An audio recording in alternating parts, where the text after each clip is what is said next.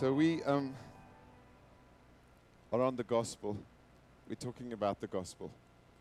And we trusting God to help us in our pursuit of knowing the gospel more, that our lifestyles will be in line with what the gospel is all about.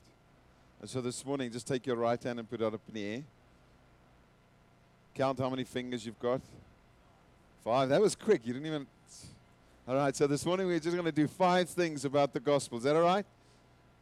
5 things about the gospel. The first one is we're going to have 5 questions that we try to deal with and also answer them. Is that okay? So we can not just ask the question but deal with an answer. You ready? 5, eh? First one. Question is, what is the gospel? What is the gospel? And again, there are many things that would be helpful for us to consider. But I want to ask you to take up your Bibles with me and go to 1 Corinthians chapter 15. 1 Corinthians chapter 15.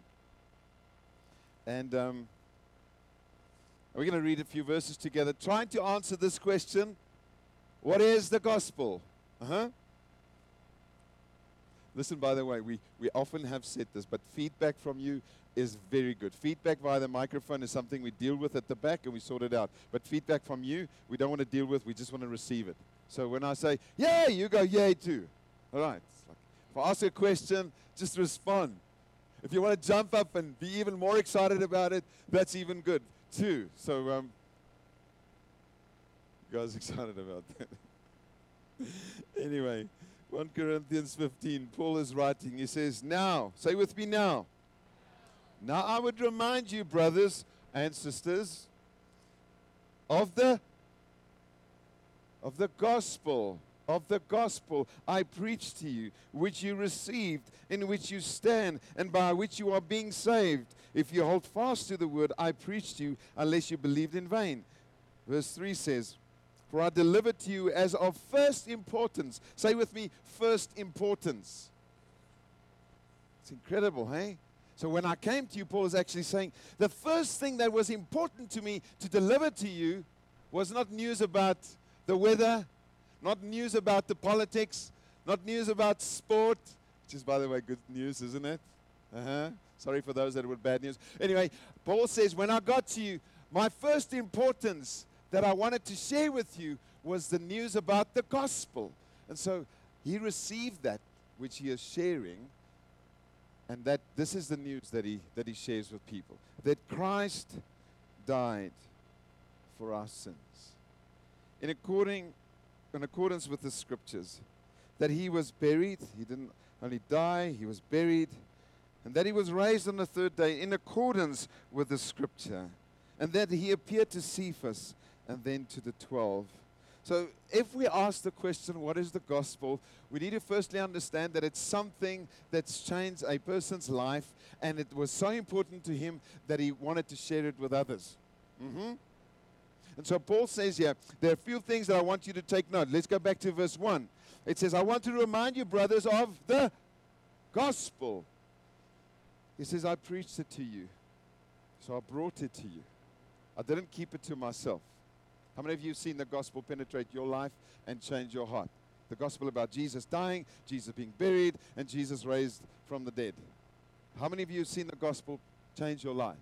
Now, Paul says, when I received this, the first important thing that I wanted to do was to preach it to you. I wanted to share it with you. And then he says, you received it. See there? You received it. And now he says, as you received it, what does it do to them? It enables them to stand, to be able to pursue life from the basis of what God has done for them.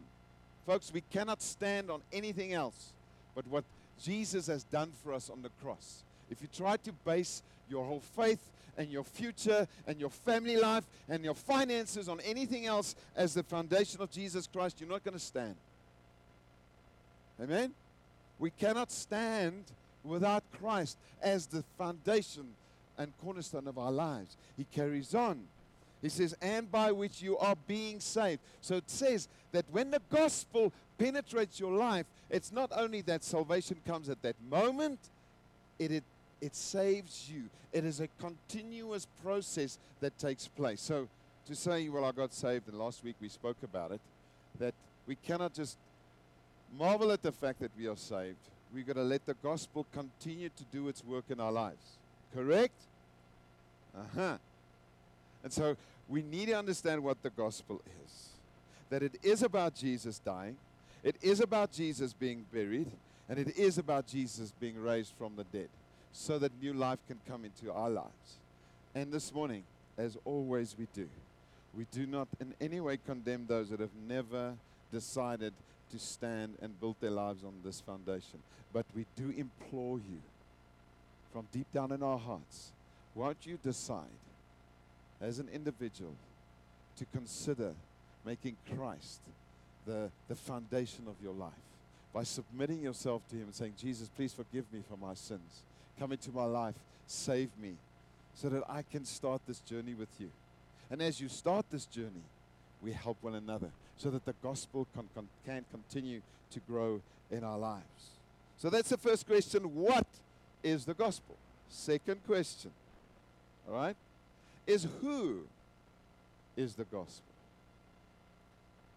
It's good to talk about what it is. It's absolutely key that we talk about who is the gospel. I don't want to say this, that it's one of those beautiful things that we as believers can do, and that is to study the life of Jesus Christ. There are many people in this world that you can study, and you can go and read up about them, but there's no one better to study than Jesus Christ. The question I ask myself is, how's my studying going of Jesus? What is the latest thing? What's the last thing that I've just seen about Him? Just learn about who He is. Because the gospel is a person. And what He has done is what we've just spoken about. But you know what? It's so incredibly important to understand just who the Savior of ours is. And when you read through the Bible, I just put on 2 portions of Scripture, and they're chunky portions. And you know what is so helpful when we do this is to take, for instance, John chapter 1 from 1 to 18, and take almost days to work through this. It's not something that you just rush through and say, well, I read it, tick the box. Bessie said we need to read 1 to 18. I've done it. But have you really truly studied? Have you contemplated on who Christ is? Because that process, that lifestyle of studying Him enables us to become more like Him. And that's what the gospel has come to do. It's come to save us in an instant, but it's also come to save us over a period of time as we expose ourselves to the truth of who Jesus is. Now, I'm going to do a complete injustice to Scripture, and I'm going to just take you to John and just show you 1 or 2 things that is so incredibly valuable for us to do when we study Him. And the reason I'm saying I'm doing an injustice is because I'm going to hasten through it, but you actually need to do this at a very slow pace. How many of you love slow? No. All right, a couple of hands. How many of you like fast? We just want to get there quickly, get it done. It's like queues. I saw it Zesa this week. There was some Zesa issues, and people were queuing to buy Zesa. And that must be an amazing moment just to stand here and wait. It's like in the middle of the sun, and it's very hot, and we're just waiting. It's like wonderful. We embrace slow. No, we don't. And what happens was, even when we come to the Bible, we don't embrace slow because we're going to quick, read it. Somebody said we need to read 3 chapters a day. Let's quickly read it. Tick the box, done it. What did I read? I don't know. I read it. But when we read, for instance, John 1, it says, in the beginning was the Word. And the Word was with God. And the Word was God. It's 1 verse.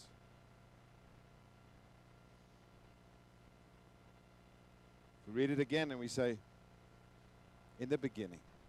It's amazing that goes back to Genesis first words of the Bible is in the beginning. Yeah, John starts with that too, and he says, in the beginning was the Word, and the Word is capital W. And it refers to Jesus Christ. Because in the beginning, Jesus was, and has been, and always will be. Jesus is not a created being. Jesus is Creator himself. And John introduces us to Jesus.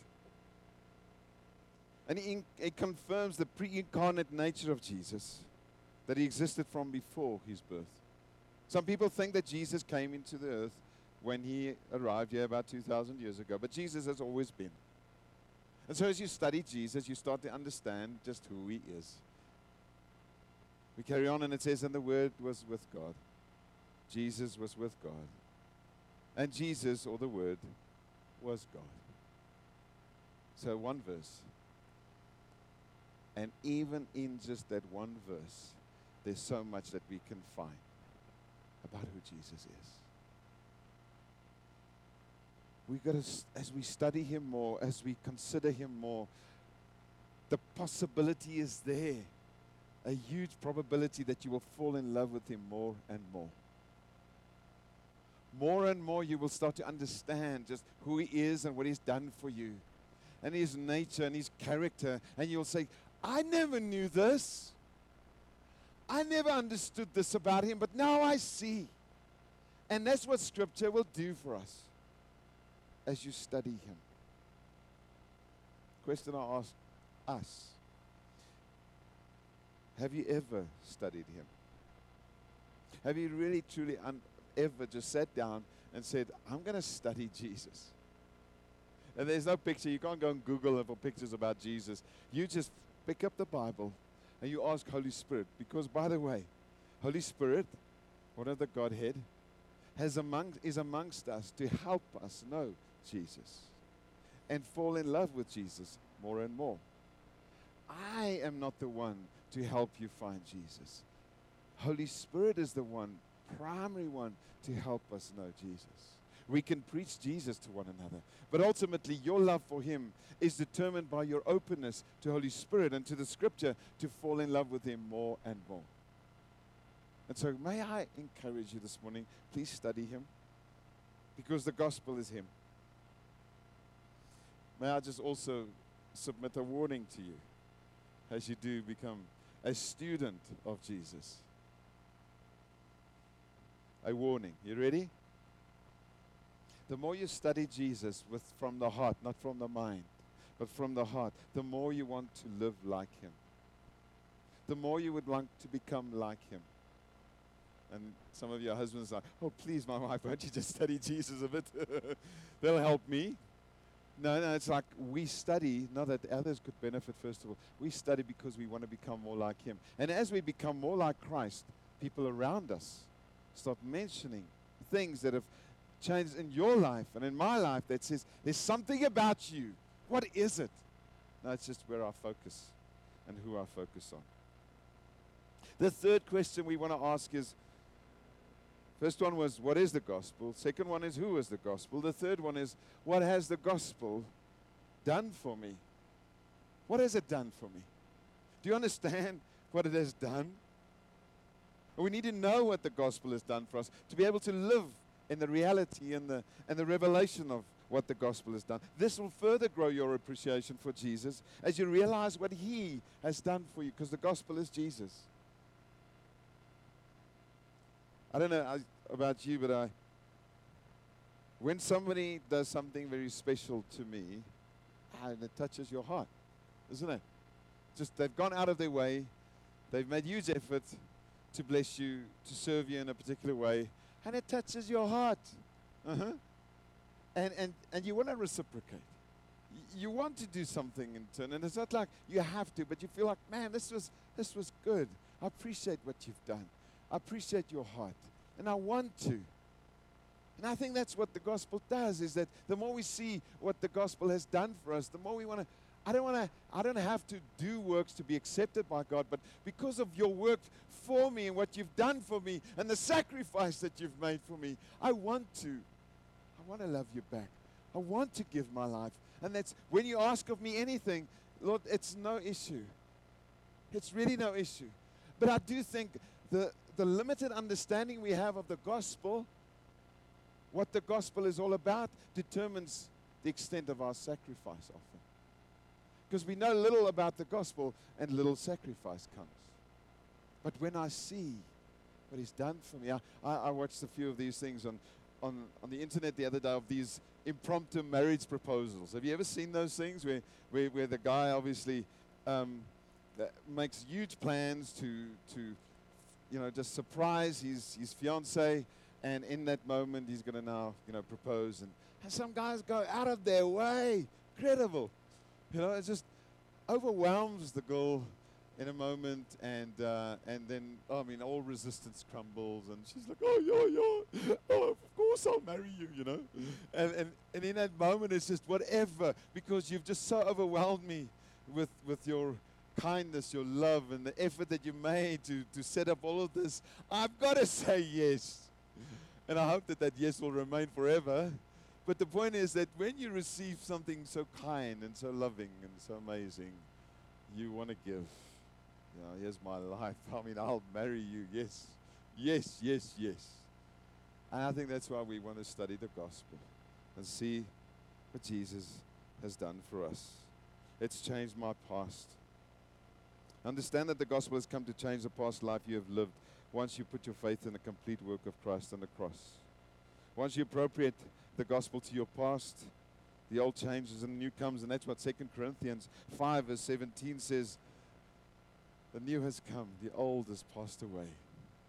If you're in Christ, if the gospel has come, that's really what it means to have the gospel come to you, is you're in Christ. You've appropriated what he has done on the cross for you. When that has come to your life, the Bible is very clear. Paul says you're a new creation. Old has passed away. Behold, the new has come. And if we live in the old still, and we kind of stuck in the old ways and the old thinking, the gospel has not truly come to you yet, because you still consider your present life determined by your past life. But when Christ has come and you've understood what he's done for you, the old has passed away, the new has come. That's what the gospel has done. There's just one verse that we will talk about. The fourth one. Say with me, 4. All right. We ask the question, what is the gospel doing for me? Because remember, even as we read about Paul writing in 1 Corinthians 15 and in Colossians, we've spoken about the thing that the gospel has to increase in our lives. We know that the gospel has done something, and the gospel is also doing something in our lives, day by day. The question is, do we live in the reality of what the gospel is doing? Let me quickly take you to Romans 6, and again, time will not allow us to consider the whole of the chapter, but this is a phenomenal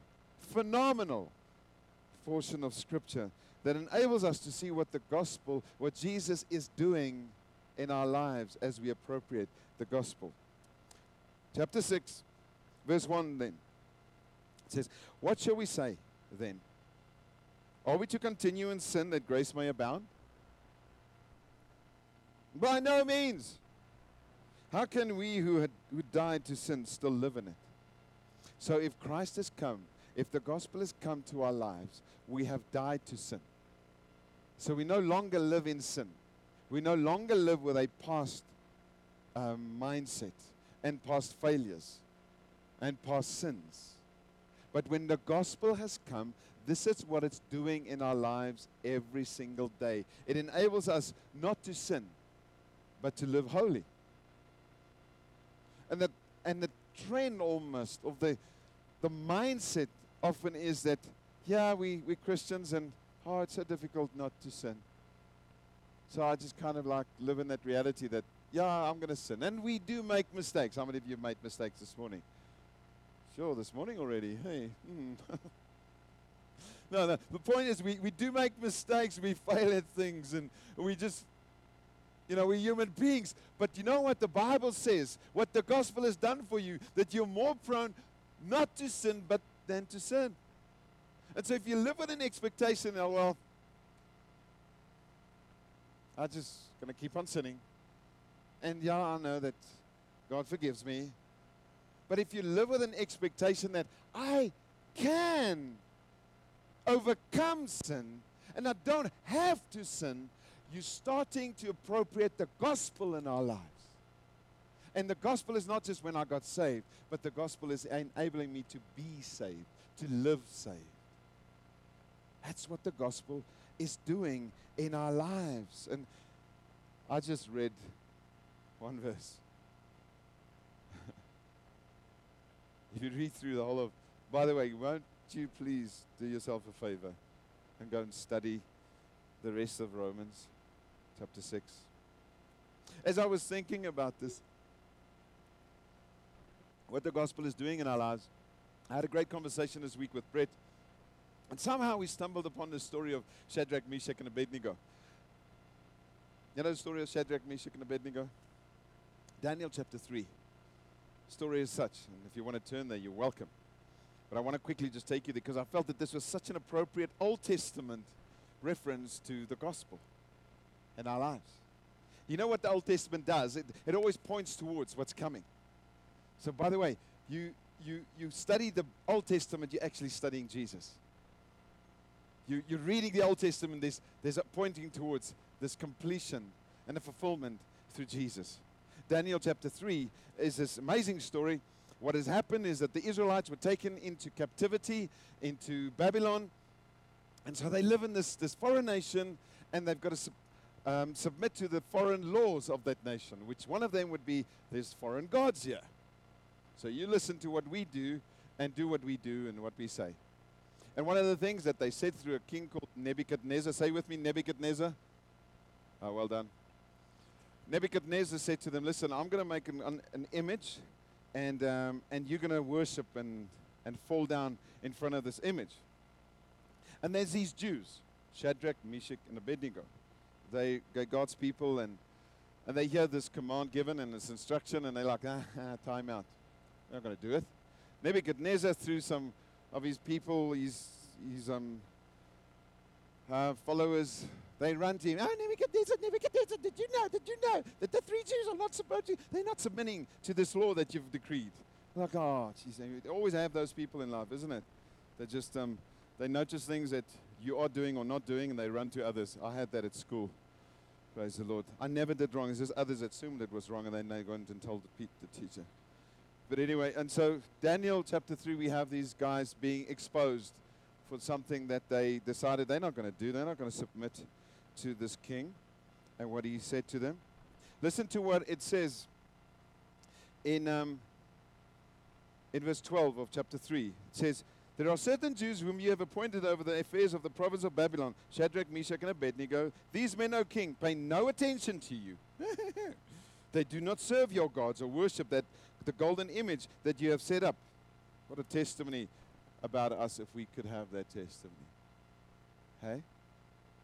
Imagine having such a testimony about your life, saying, these people, these believers, they do not bow down to the images of the world, to the pressures of the world.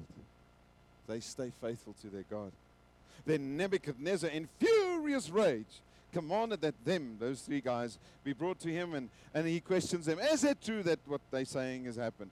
So verse 16, Shadrach, Meshach, and Abednego answered and said to the king, oh, Nebuchadnezzar, look at the confidence that they have. We have no need to answer you in this matter. If this be so that we have not bowed down to your images, our God, whom we serve, is able to deliver us from the burning fiery furnace. Because that was the threat. If you get caught that you do not bow, we're going to throw you in the fiery furnace. They say, well, if that is so, then God will deliver us. But if not, say with me, if not. I don't know how many of us live at that place of if not. Hey? I love the one that says, if this be so, our God will be whom we serve, he will deliver us. But if not, this is what they say. Be it known to you, O king, that we will not serve your gods or worship the golden image that you have set up. If God saves us, praise the Lord, we're going to have a great worship session. If He doesn't, let it be known that we will still not succumb to your commands and your desires. Wow. How many of us live at the if not place? God, we trust you for X, Y, Z. We believe that you will be able to. But if not, let it be known that I will not submit to the carved images, to the pressures of the world, to the attractions of this life that we have, to take me away from my God. I will rather die in the will of God than live outside of it. That's what they really say. And so we then see Nebuchadnezzar is like, okay, boys, if that is your attitude, let's see if your God can save you. Boom, chucks them in the fire. He actually then says to these followers, listen, ordered them, that his mighty men, to bind them and to cast them. And then they's told that they need to actually stoke this fire even more. And the king, it says in verse 22, because the king's order was urgent and the furnace overheated, the flame of the fire killed those men who took Shadrach, Meshach, and Abednego. So Shadrach, Meshach, and Abednego, they're thrown in. The people that throw them in are killed because it was so hot. So this was no squeaky little fire that some of you want to braai on. All right? This was something serious. The men that threw those guys in got killed. Verse 24, it says, and then King Nebuchadnezzar was astonished and rose up in haste. He declared to his counselors, did we not, say with me, did we not? Did we not cast 3 men bound into the fire? They answered and said, yet, King, it was 3. He answered and said, but I see 4 men unbound, walking in the midst of the fire, and they are not hurt. And the appearance of the 4th is like the son of the gods. Now, this is a typical experience, a moment where God appears in physical form. Whether it's Christ himself, which is called the Christophany, or God theophany, we do not necessarily know. It could have been an angel, but the point is this: there were 3 men, and suddenly there were 4.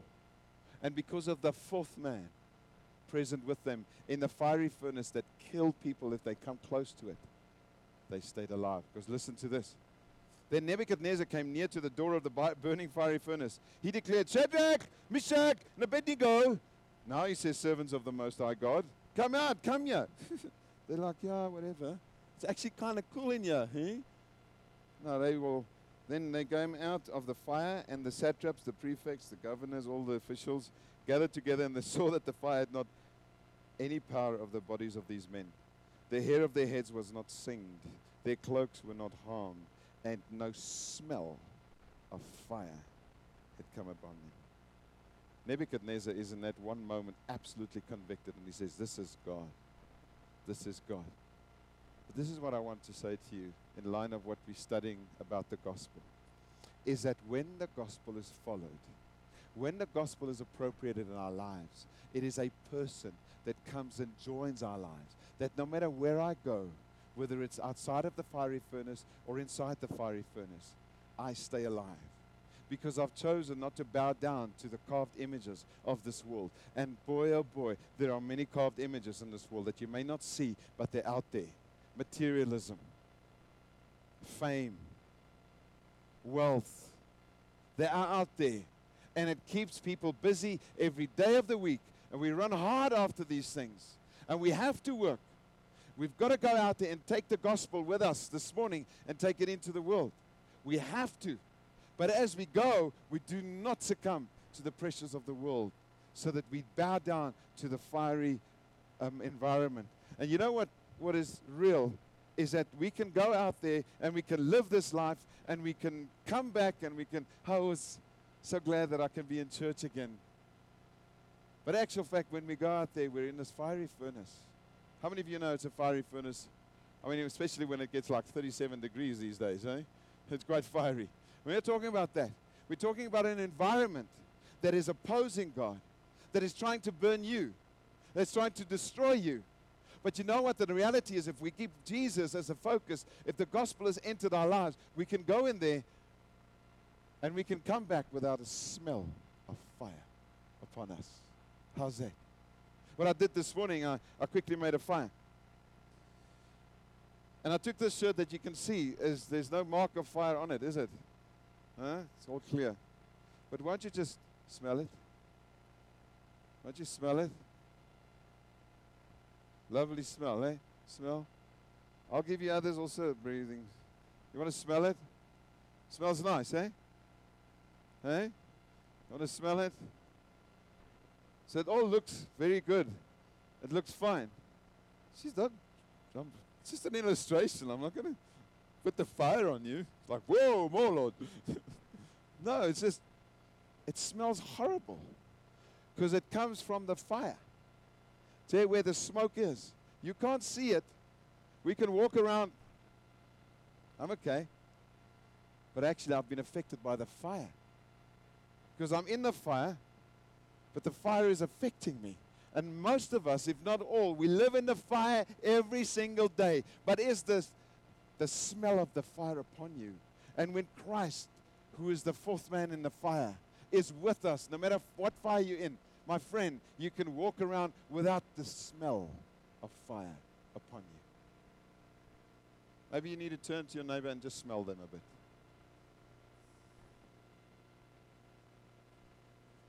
Just go for a deep one. Come on, pull it in, pull it in. All right? Try and smell what you can smell. If there's any fire, just say, this one. Right?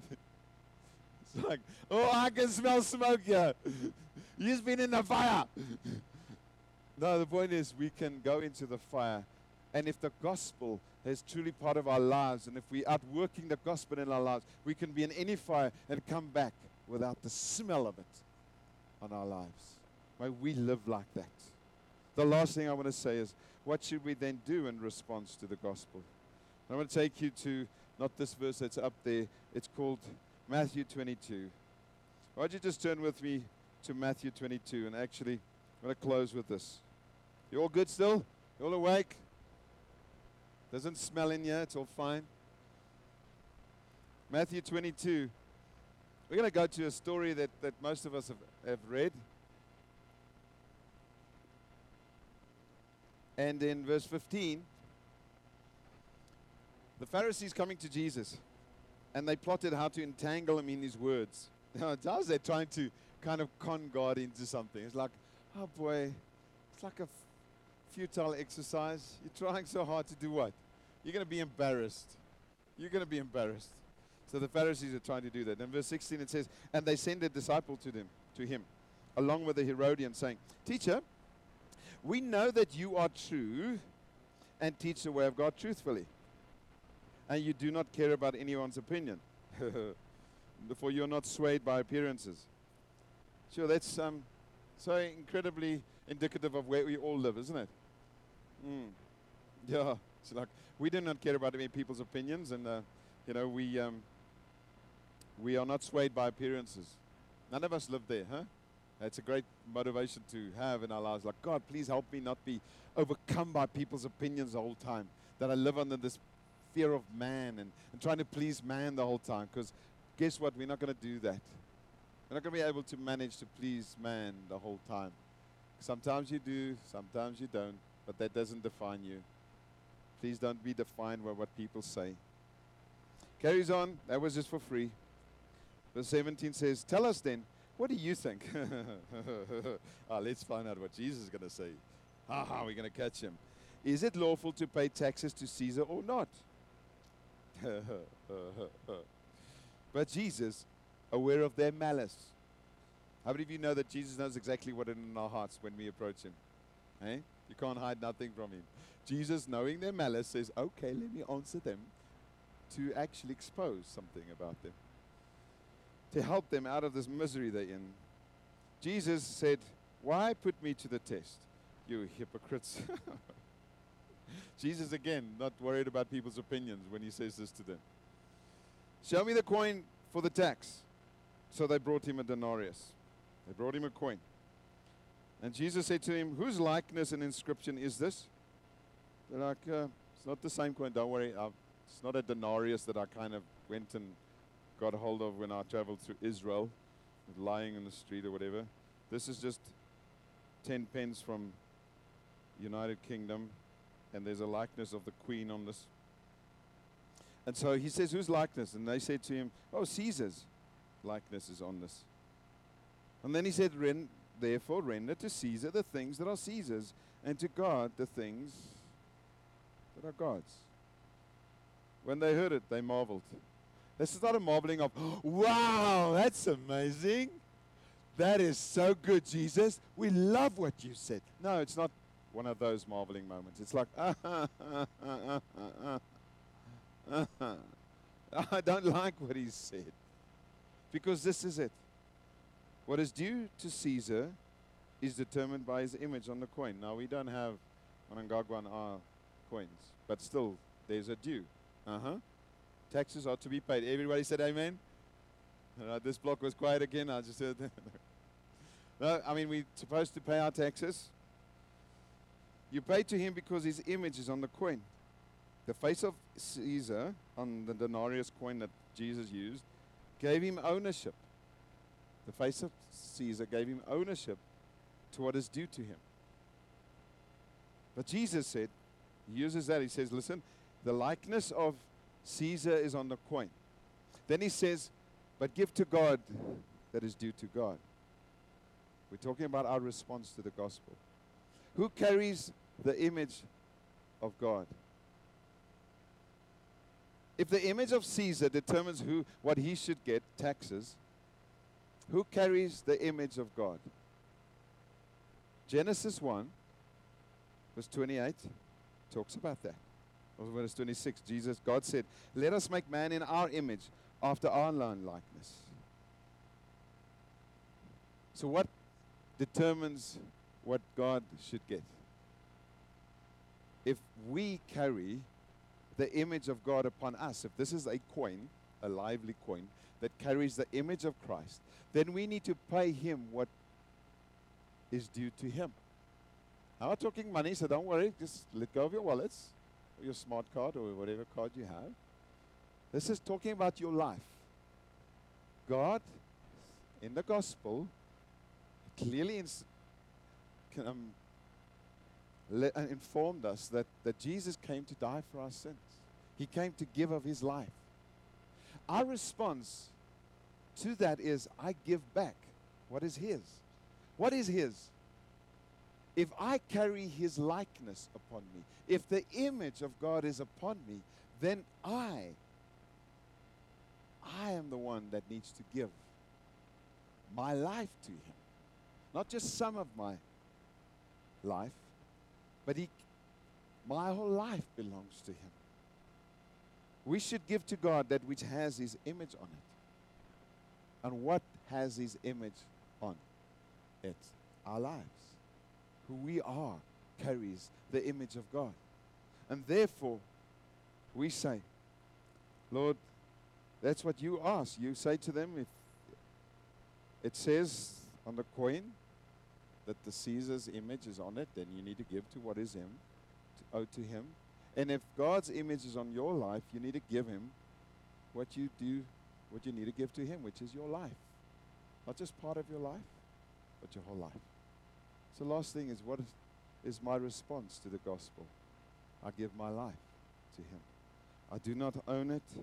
It's not mine to keep. And this is the greatest response we can give to what has been given to us through the gospel. To recognize ownership of our lives belongs to him. And therefore I give it freely. That's how we live the gospel. By saying, not my will, but yours. Let's pray.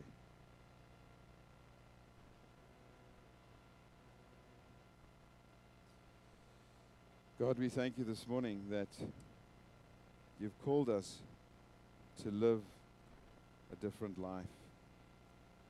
A life that's not determined by our circumstances, a life that's determined by who you are and the ownership you have on our lives.